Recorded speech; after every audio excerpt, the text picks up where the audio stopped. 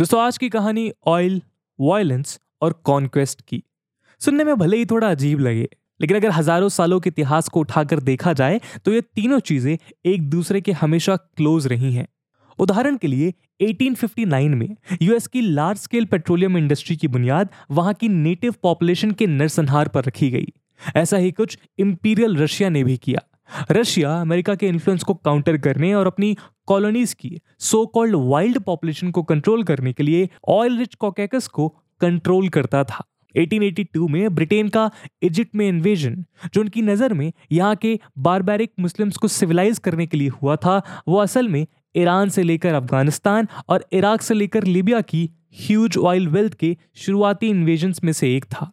और तो और 20वीं शताब्दी में हुए वर्ल्ड वॉर्स के दौरान ब्रिटेन और उसके एलाइज अपनी ऑयल सप्लाईज के लिए यूएस पर डिपेंडेंट रहे, जिसने यूएस की ऑयल इंडस्ट्री को 4 चांद लगा दिए। लॉर्ड कर्जन के मुताबिक वर्ल्ड वॉर फर्स्ट में एलाइज को विक्ट्री तक पहुंचाने का काम अमेरिका की इसी ह्यूज ऑयल वेल्थ की वेव्स ने किया। यहां तक कि वर्ल्ड वॉर सेकेंड की सबसे डेडली बैटल ऑफ स्टालिनग्राड भी एक बड़े लेवल पर वहां की वास्ट ऑयल सप्लाईज के कंट्रोल को लेकर ही लड़ी गई। और इसी के साथ ऑयल की ये कहानी ह्यूज कॉमर्स और एनवायरमेंटल कॉस्ट के साथ रेसिज्म, कॉलोनियलिज्म और वायलेंस की भी कहानी बन गई। जब कुछ देशों ने अपने इंटरेस्ट के लिए नेचर को नेचुरल रिसोर्स में तब्दील कर दिया, तो उसका खामियाजा दुनिया के अलग अलग कोने में रह रहे उन लोगों को भरना पड़ा जिनकी डेंसिटी किसी ना किसी तरह इन ऑयल डिपॉजिट से जुड़ी हुई थी। यानी जो भी इन पावरफुल कंट्रीज के प्रॉफिट के रास्ते में आया, उन सभी को सेवेज या अनसिविलाइज्ड कहते हुए खत्म कर दिया गया। ऑयल फील्ड्स को कंट्रोल करने की इन्हीं जद्दोजहद ने इतिहास के कई ब्रूटल वॉर्स को जन्म दिया, जिनमें न जाने कितने लाखों लोगों को इन वॉर्स की भेंट चढ़ा दिया गया। इसी वजह से ये कहा जाता है कि ग्लोबल ऑयल इंडस्ट्री के एवोल्यूशन की कहानी करोड़ों लोगों के खून से लिखी गई है। और इस कहानी का सबसे बड़ा hero United States of America को माना जाता है। इतिहास ने यूएस और ऑयल का तालमेल कुछ इस तरह से बिठाया है कि जहां भी ऑयल मिलता है वहां यूएस अपने आप नजर आने लगता है। और यूएस के अपने फायदे के लिए उसकी ऑयल रिच का शिकार इस रिसोर्स के साथ साथ दुनिया के कई देश भी हुए। तो यूएस के इस ब्लैक गोल्ड रश की असली कहानी क्या थी, ये हम आज इस वीडियो में जानने की कोशिश करेंगे। इस वीडियो में यूएस की ऑयल इंडस्ट्री के इतिहास पर पर्दा उठाने की कोशिश करेंगे। इसमें हम देखेंगे कि कैसे ऑयल के जरिए यूएस ने दुनिया भर के नेशंस को एक्सप्लॉइट करके उनके खून और पसीने से खुद को एक सुपर पावर में तब्दील किया। लेकिन दोस्तों, उसके पहले मैं आपको बता दूं कि ये वीडियो यूपीएससी मेंस के पर्सपेक्टिव से काफी रेलेवेंट है। इसके बारे में हम वीडियो के अंत में और भी बात करेंगे, पर फिलहाल के लिए अपने डिस्कशन को हम आगे बढ़ाते हैं। दोस्तों, कहा जाता है कि आज एक तरह से ऑयल ने हमारी लाइफ को इंस्लेव कर दिया है। आज हमारी जियोपॉलिटिक्स और जियो इकोनॉमिक्स एक बड़े स्केल पर ऑयल को डोमिनेट करने की ही एक रेस बन चुकी है, जहां एक तरफ इसी ऑयल ने बहुत से देशों को जमीन से उठाकर आसमान पर बिठाया, तो उसी ऑयल ने दूसरी तरफ कई प्रॉस्परस कंट्रीज को उनके घुटने पर बिठा दिया। ऑयल इंडस्ट्रियलाइज कंट्रीज की लाइफलाइन होने के साथ साथ इस प्लेनेट की सबसे डोमिनेंट सोर्स ऑफ एनर्जी भी है। इंडस्ट्री से लेकर ट्रांसपोर्टेशन तक, और हमारी बबल गम से लेकर परफ्यूम्स, टूथपेस्ट, लिपस्टिक और कॉन्टैक्ट लेंसेज जैसे न जाने कितने छोटे से छोटे और बड़े से बड़े प्रोडक्ट्स इसी ऑयल की बदौलत हमें देखने को मिल पाए हैं। आज गूगल से लेकर माइक्रोसॉफ्ट और अमेजोन से लेकर कई बड़े बड़े टेक जॉइंट्स ऑयल इंडस्ट्री में भर भर कर इन्वेस्ट करते हैं, ताकि इस वेल्थ को ज्यादा से ज्यादा एक्सट्रैक्ट और एक्सप्लॉइट किया जा सके। और ये इंस्लेवमेंट कोई नई नहीं है। जी हाँ दोस्तों, ये तो ऑयल का इस्तेमाल इस धरती पर कई सदियों से होता रहा है। ह्यूमन इस ब्लैक गोल्ड का यूज अलग अलग समय में अलग अलग चीजों के लिए करते थे। 3100 बीसी में मेसोपोटामियंस इसका यूज ज्वेलरी बनाने के लिए किया करते थे, तो वहीं ग्रीक्स इस दौर में ऑयल का यूज लैम्प्स को फ्यूल करने के लिए किया करते थे। बेबीलोनियंस इस ऑयल का यूज अपने बोट्स में वाटर प्रूफिंग के लिए किया करते थे, जबकि वेस्टर्न वर्ल्ड में इसका पहला मेजर यूज केरोसिन बनाने के लिए किया गया। लेकिन इसके वायलेंट सफर की असल शुरुआत तब हुई जब उसका प्रोडक्शन इंडस्ट्रियल यूज के लिए किया गया। ग्लोबल ऑयल इंडस्ट्री की इस जर्नी की शुरुआत यूएस से हुई। दोस्तों, यूएसए में इस इंडस्ट्री के डेवलपमेंट को 3 फेजेस में हम बांट सकते हैं। पहला है 1850 की डिस्कवरी के बाद शुरू हुआ ऑयल रश। दूसरा, वर्ल्ड वॉर सेकेंड के बाद शुरू हुआ जियोपॉलिटिकल कंपटीशन। और तीसरा पोस्ट कोल्ड वॉर एरा में डीरेगुलेशन।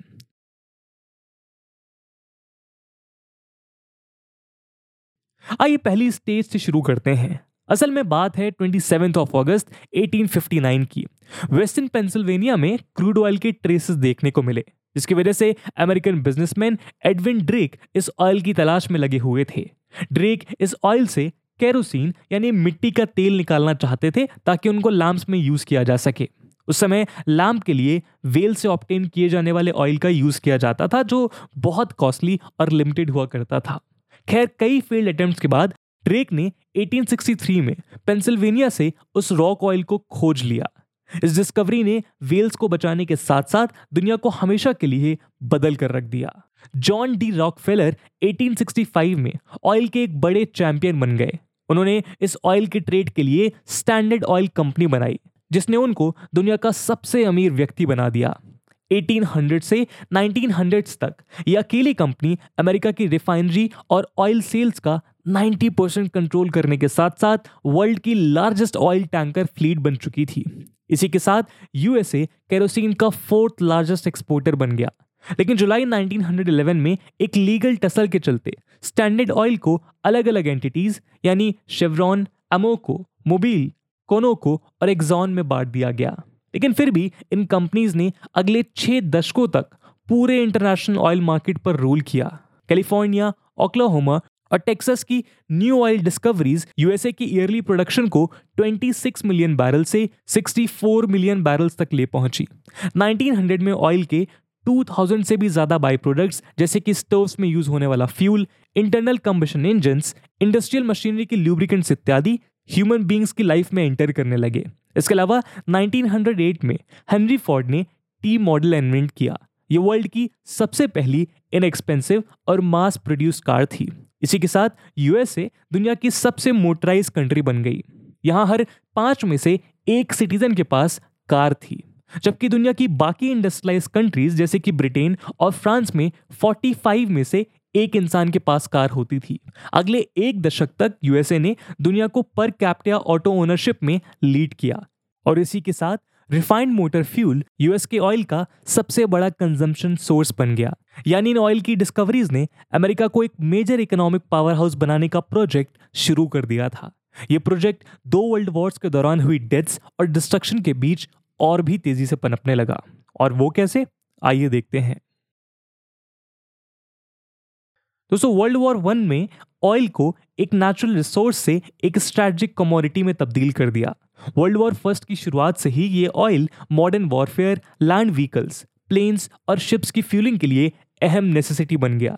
इस दौरान यूएसए लगातार ब्रिटेन और फ्रांस को ऑयल सप्लाई भेजकर उनकी मदद करता था। यानी अपनी डोमेस्टिक इंडस्ट्री को बूस्ट करने के लिए उसने इस मैसिव वॉर को फंड करने का काम किया। लेकिन इस वॉर के चलते ऑयल की डिमांड बढ़ती जा रही थी और यूएसए का डोमेस्टिक प्रोडक्शन उसको मीटअप नहीं कर पा रहा था। तभी 1919 में हुए यूएस जियोलॉजिकल सर्वे में यह सामने आया कि यूएसए की ऑयल सप्लाईज अगले 10 सालों में खत्म हो जाएंगी।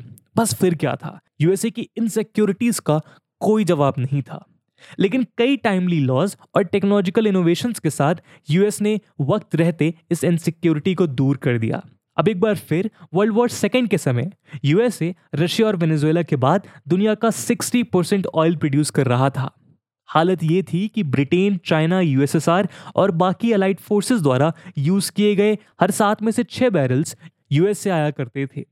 दूसरे शब्दों में कहें तो इस वॉर में यूएस की ऑयल कंपनीज दिन दुगने और रात चौगने प्रॉफिट छाप रही थी। तो आप देख सकते हैं कि वर्ल्ड वॉर सेकेंड के भयानक डिस्ट्रक्शन में भी यूएस की ऑयल इंडस्ट्रीज की एक अहम भूमिका रही। इस बीच 1938 में सऊदी अरेबिया में ऑयल की कुछ बड़ी बड़ी डिस्कवरीज हुई। इधर यूएस की प्रोडक्शन वॉर टाइम पर एक बार फिर से गोते खा रही थी।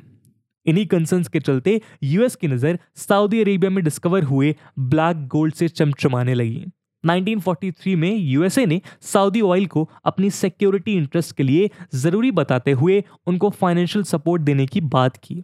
खैर, अपने ऑयल प्रोडक्शन की इसी माइट की वजह से यूएसए वर्ल्ड वॉर सेकेंड के बाद एक इकोनॉमिक और मिलिट्री सुपर पावर में तब्दील हो गया। इस वॉर के बाद यूएसए ने अपनी रिसोर्सेज के बलबूते पर ग्लोबल रिकवरी में एक अहम रोल अदा किया। यूरोपियन रिकवरी के 45 मंथ्स प्रोग्राम के अंतर्गत यूएस ने डिवास्टेटेड यूरोप को $11 बिलियन का ऑयल प्रोवाइड किया। इसमें भी उसका अपना ही इंटरेस्ट था और वो था यूएसएसआर के इन्फ्लुएंस को यूरोप से दूर रखना। उधर डोमेस्टिक फ्रंट पर यूएसए की इकोनॉमिक प्रॉस्पेरिटी की वजह से उनकी ऑटो इंडस्ट्री बूम कर रही थी। वहाँ कार्स का नंबर अगले 5 साल के अंदर 26 मिलियन से 40 मिलियन पहुंच गया। अगले कुछ सालों में ट्रांसपोर्टेशन सेक्टर का ऑयल कंजम्पशन 50% से बढ़कर 70% तक पहुंच गया। यूएस की ऑयल इंडस्ट्री ने अमेरिका में एक मास सोसाइटी को जन्म दिया। वहां कंज्यूमरिज्म बढ़ने लगा। इसने नए नए इंडस्ट्रियल और एग्रीकल्चर इनोवेशंस, मास ट्रांसपोर्टेशन और अर्बनाइजेशन को मुमकिन कर दिया। दूसरे शब्दों में कहें तो अमेरिकन कैपिटलिज्म को फ्यूल करने के लिए ऑयल प्रोडक्शन ने लिटरली एक स्ट्रॉन्ग फ्यूल का काम किया। लेकिन एक बार फिर यूएस में ऑयल का प्रोडक्शन उनके लगातार बढ़ते कंजम्पशन को सेटिस्फाई करने के लिए इनफ नहीं था। हालत ये हो गई थी कि जो यूएस 1945 में ऑयल का नेट एक्सपोर्टर हुआ करता था, वो अगले 2 दशक में हर दिन बाहर से 6 मिलियन बैरल्स इंपोर्ट कर रहा था, जो यूएसए की टोटल डिमांड का 1/3 हिस्सा था। 1960s आते आते एक बार फिर से वही प्रेडिक्शंस जनरेट होने लगी कि यूएस जल्द ही अपनी ऑयल प्रोडक्शन को एग्जॉस्ट कर देगा। उधर मिडिल ईस्ट में ऑयल के सरप्लस की वजह से ऑयल प्रोड्यूसिंग कंपनीज का रेवेन्यू बहुत कम जनरेट हो पा रहा था। इस रीजन में वेस्टर्न कंपनीज की मोनोपोली भी बहुत ज्यादा बढ़ गई थी। आपको बता दें कि इसकी शुरुआत 1908 में ब्रिटेन ने पर्शिया यानी प्रेजेंट डे ईरान में पेट्रोलियम की डिस्कवरी के साथ की थी। इतिहास का एक बहुत डिसीजिव मूवमेंट प्रूव हुआ, क्योंकि इसके बाद मिडिल ईस्ट में ऑयल के एक्सप्लोरेशन की एक झड़ी सी लग गई। 1927 में इराक, 1932 में बहरीन, 1935 में कतर, 1938 में सऊदी अरेबिया और कुवैत और 1958 में यूएई में यहां ऑयल की डिस्कवरीज हुई। इसी के साथ इस रीजन में वेस्टर्न कंपनीज और इन्वेस्टर्स की बारिश होने लगी, लेकिन इससे रीजनल ऑयल प्रोड्यूसर्स को लगातार लॉस होता गया। इसलिए Iraq, Saudi Arabia, Iran, Kuwait और वेनेजुएला ने मिलकर 85 यानी ओपीईसी को स्टैब्लिश किया। जैसे जैसे साल बीतते गए वैसे वैसे इस ग्रुप के साथ दुनिया के कई कमजोर ऑयल प्रोड्यूसिंग स्टेट्स जुड़ते गए। वेस्टर्न पावर्स के चंगुल से अपने रिसोर्सेज को बचाने के लिए इन कंट्रीज ने अपनी मेजर ऑयल प्रोडक्शन कंपनीज को नेशनलाइज किया, यानी अब इनसे आने वाले ह्यूज प्रॉफिट यूएस की कंपनीज के बजाय यहाँ की गवर्नमेंट को जा रहे थे। देखते ही देखते अपनी यूनिटी के बलबूते पर ओपीईसी दुनिया में एक मेजर फोर्स के रूप में उभरने लगा। यहाँ आपको बता दें कि अब तक ब्रिटेन और बाकी यूरोपियन कॉलोनाइजर्स इस रीजन से जा चुके थे। ऐसे में यूरोपियन पावर की मोनोपोली को रिप्लेस करते हुए यूएसए मिडिल ईस्ट की ऑयल सप्लाईज पर एक इनडायरेक्ट रोल स्टैब्लिश करना चाहता था। तो ब्रिटिश अपने ऑयल इंटरेस्ट और रीजन की सिक्योरिटी के लिए यहाँ पर अपनी low profile, small military presence और आर्म्स की लिमिटेड सप्लाई मेंटेन करते थे। लेकिन यूएसए ने इसका एकदम उल्टा करते हुए यहाँ पर अपने रीजनल अलाइज जैसे कि सऊदी और ईरान को खूब आर्म्स सप्लाई किए। कई एक्सपर्ट्स कहते हैं कि यूएस इस रीजन में एक एंटी सोवियत अलायंस स्टैब्लिश नहीं कर पा रहा था और उसने इस जियोपॉलिटिकल प्रॉब्लम के लिए मिलिट्री सॉल्यूशन चुना। लेकिन वो जो भी हो, 1973 में यूएस की इस रीजनल पॉलिसी को बड़ा झटका लगा। 1973 में हुए अरब इजरायली वॉर के दौरान ओपीईसी ने अमेरिका और उसके अलाइज पर एक ऑयल एम्बार्गो इंपोज कर दिया, जिसके कारण ऑयल के प्राइस $3 पर बैरल से 4 गुना बढ़कर $12 पर बैरल पर पहुंच गए। इस शॉक से पहली बार यूएसए को ऑयल को लेकर अपनी फॉरेन डिपेंडेंस का अंदाजा लगा। इतना ही नहीं, इस दशक में ऐसे और भी कई लैंडमार्क्स इवेंट हुए जिसने यूएस की ऑयल पॉलिसी को हमेशा के लिए बदल दिया, जैसे कि ओपीईसी के द्वारा किया जा रहा ऑयल कंपनीज का नेशनलाइजेशन, ईरानियन रिवॉल्यूशन, अफगानिस्तान में बढ़ता कम्युनिस्ट इन्फ्लुएंस, 1797 का दूसरा ऑयल शॉक, 1980 में हुआ ईरान इराक वॉर और फाइनली 1990 में इराक का कुवैत में इन्वेजन। ये सभी इवेंट्स यूएस की इनसिक्योरिटीज और एंजाइटीज को पीक पर ले गए, क्योंकि जैसा कि हम देख चुके हैं कि यूएस किसी भी कीमत पर अपनी इकोनॉमी को ऑयल से डाइवर्ट नहीं कर सकता था। डोमेस्टिक फ्रंट पर यूएस की गवर्नमेंट्स ने ऑयल की कंजम्पशन को रिड्यूस करने के लिए कई अलग अलग नियम और कानून भी पारित किए, लेकिन यूएसए किसी भी सूरत में अपने इंपोर्ट्स को रिड्यूस करने की हालत में नहीं था। यूएस के कैपिटलिज्म की नींव ही एक्सेसिव ऑयल सप्लाईज के बेस पर रखी गई थी और अब ऐसा लग रहा था कि मानो उससे छुटकारा पाना जरा भी आसान नहीं है। तो ऐसे में अब यूएस की मिडिल ईस्ट पॉलिसी में एक ड्रास्टिक चेंज लाया गया और वो क्या था, आइए देखते हैं।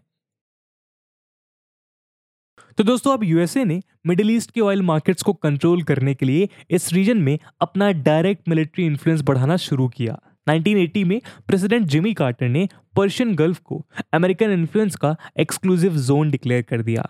उन्होंने कहा कि इस रीजन में अगर किसी भी आउटसाइड फोर्स ने कंट्रोल गेन करने की कोशिश की तो उसको यूएसए के पर्सनल इंटरेस्ट पर अटैक माना जाएगा और इस अटैक का जवाब हर मुमकिन तरीके से दिया जाएगा, चाहे वह उसकी कीमत कितनी ही बड़ी क्यों ना हो। तो आप देख सकते हैं कि यहाँ यूएसए किस तरह अपने इंटरेस्ट के लिए दूसरे देशों के इंटरेस्ट और उनके राइट्स को कुचल रहा था। इसके लिए उन्होंने एक रैपिड डेवलपमेंट फोर्स का भी गठन किया, जिसको बाद में यूएस सेंट्रल कमांड या सेंटकॉम का नाम दिया गया। प्रेसिडेंट कार्टर के सक्सेसर के अंडर यूएस ने पूरे मिडिल ईस्ट में जगह जगह अपने मिलिट्री बेस इंस्टॉल कर दिए। यही कारण है कि यूएसए ने इराक को दो बार अपनी पूरी मिलिट्री माइट के साथ इन्वेड किया। इसके पीछे उनका मेन मकसद सद्दाम हुसैन को हटाना नहीं, बल्कि इराक के ह्यूज ऑयल वेल्थ को अपने कंट्रोल में लेना था। यहां आप जानकर चौंक जाएंगे कि इराक ऐसा सबसे पहला देश था जिसने अपनी ऑयल रिसोर्सेज को नेशनलाइज करना शुरू किया था। और ये तो अब तक आप समझ ही चुके हैं कि इस नेशनलाइजेशन की ड्राइव से यूएसए को कितनी भारी चोट पहुंची थी। खैर, इराक में अमेरिका का प्लान था कि अगर वो इराकी ऑयल सेक्टर को कंट्रोल कर लेता है तो ओपेक अपनी मर्जी से ऑयल के प्राइसेस मैनिपुलेट नहीं कर पाएगा। और वो इसीलिए क्योंकि सऊदी अरेबिया और ईरान के बाद इराक के पास ऑयल के सबसे ज्यादा प्रूवन रिसोर्स मौजूद थे। लेकिन असल में सब कुछ वैसा नहीं हुआ जैसा अमेरिका ने प्लान किया था। अमेरिका तो अपना काम खत्म करके वहां से चला गया, लेकिन उसके इन वॉर्स का भुगतान कई सालों से इराकी सिटीजन्स ने अपने ब्लड से चुकाया है। उसी तरह ईरान के ऊपर भी यूएसए ने कई बार भारी भरकम इकोनॉमिक सैंक्शंस इंपोज किए, जिसके चलते ईरान अपने खुद के ऑयल को रिफाइन करने के लिए मॉनेटरी इन्वेस्टमेंट जनरेट नहीं कर पाया। ऐसी हालत में दुनिया का one of the largest oil producing nation दूसरे देशों से ऑयल इंपोर्ट करने के लिए मजबूर हो गया। उसी तरह 2008 में बुश एडमिनिस्ट्रेशन के द्वारा अफ्रीकन कमांड यानी अफ्रीकॉम एस्टैब्लिश की गई। अफ्रीकॉम ने लीबिया वॉर में एक भूमिका निभाई। यहां पर भी सबसे ज्यादा ऑयल और गैस के फील्ड्स यूएसए के द्वारा सपोर्ट किए जा रहे रेबल्स के अंडर ही पाए गए। उसी तरह सुडान के डिवीजन में भी वेस्ट और स्पेशली यूएस का अहम रोल बताया जाता है। आपको बता दें कि सुडान अफ्रीका का एक क्रूशियल ऑयल एक्सपोर्टर हुआ करता था, लेकिन इसके डिवीजन के बाद ज्यादातर ऑयल फील्ड्स साउथ सुडान के रीजन में आ गए और वहां पर वेस्टर्न ऑयल कंपनीज अपने लिए ह्यूज बेनिफिट्स जनरेट कर पाई। यानी कि इन सभी डिविजन्स और केओस के पीछे यूएस के ऑयल इंटरेस्ट सर चढ़कर बोल रहे थे। तो दोस्तों, इस डिस्कशन को सम अप करते हुए अगर हम ग्लोबल ऑयल पॉलिटिक्स के प्रोफेसर माइकल क्लेयर को कोट करें तो उनका कहना है कि 19th और 21st सेंचुरी में यूएसए ने अपने मिलिट्री को एक ग्लोबल ऑयल प्रोटेक्शन सर्विस में तब्दील कर दिया है, जिसने यूएस कॉरपोरेशंस और गवर्नमेंट के बेनिफिट के लिए दुनिया भर में ना जाने कितने मिलिट्री एस्टैब्लिशमेंट किए और ना जाने कितने देशों के खिलाफ वॉर लड़ते हुए उनके लोगों की जिंदगी और उनकी सोसाइटी का सुख और शांति को हमेशा के लिए डिस्ट्रॉय कर दिया। और इसीलिए ऑयल और ब्लड के इस मिक्सचर ने इतने लंबे समय तक जियोपॉलिटिक्स में अमेरिका की हेजेमनी को मेंटेन करने का काम किया। तो दोस्तों, ये थी एक कहानी कि कैसे ब्लड और ऑयल ने यूएसए को रिच किया। आपका इस मुद्दे पे क्या ओपिनियन है कमेंट सेक्शन में जरूर बताइएगा। और जैसा कि हमने वीडियो के पहले भाग में बताया कि इस वीडियो की इंपॉर्टेंस यूपीएससी मेंस के पर्सपेक्टिव से काफी ज्यादा है, और उसी इंपॉर्टेंस को देखते हुए एक सवाल हम आपके लिए छोड़कर जा रहे हैं जिसको आपको कमेंट सेक्शन में आंसर करना है। And the question is, how will the global transition from oil to green energy resources transform the geopolitical order of the day? And with this question my friends, that's it for the video. I hope आपको video पसंद आई होगी, और अगर पसंद आई है तो अपने दोस्तों के साथ शेयर करना मत भूलिएगा। मिलते हैं अगले वीडियो में, तब तक के लिए जय हिंद, जय भारत।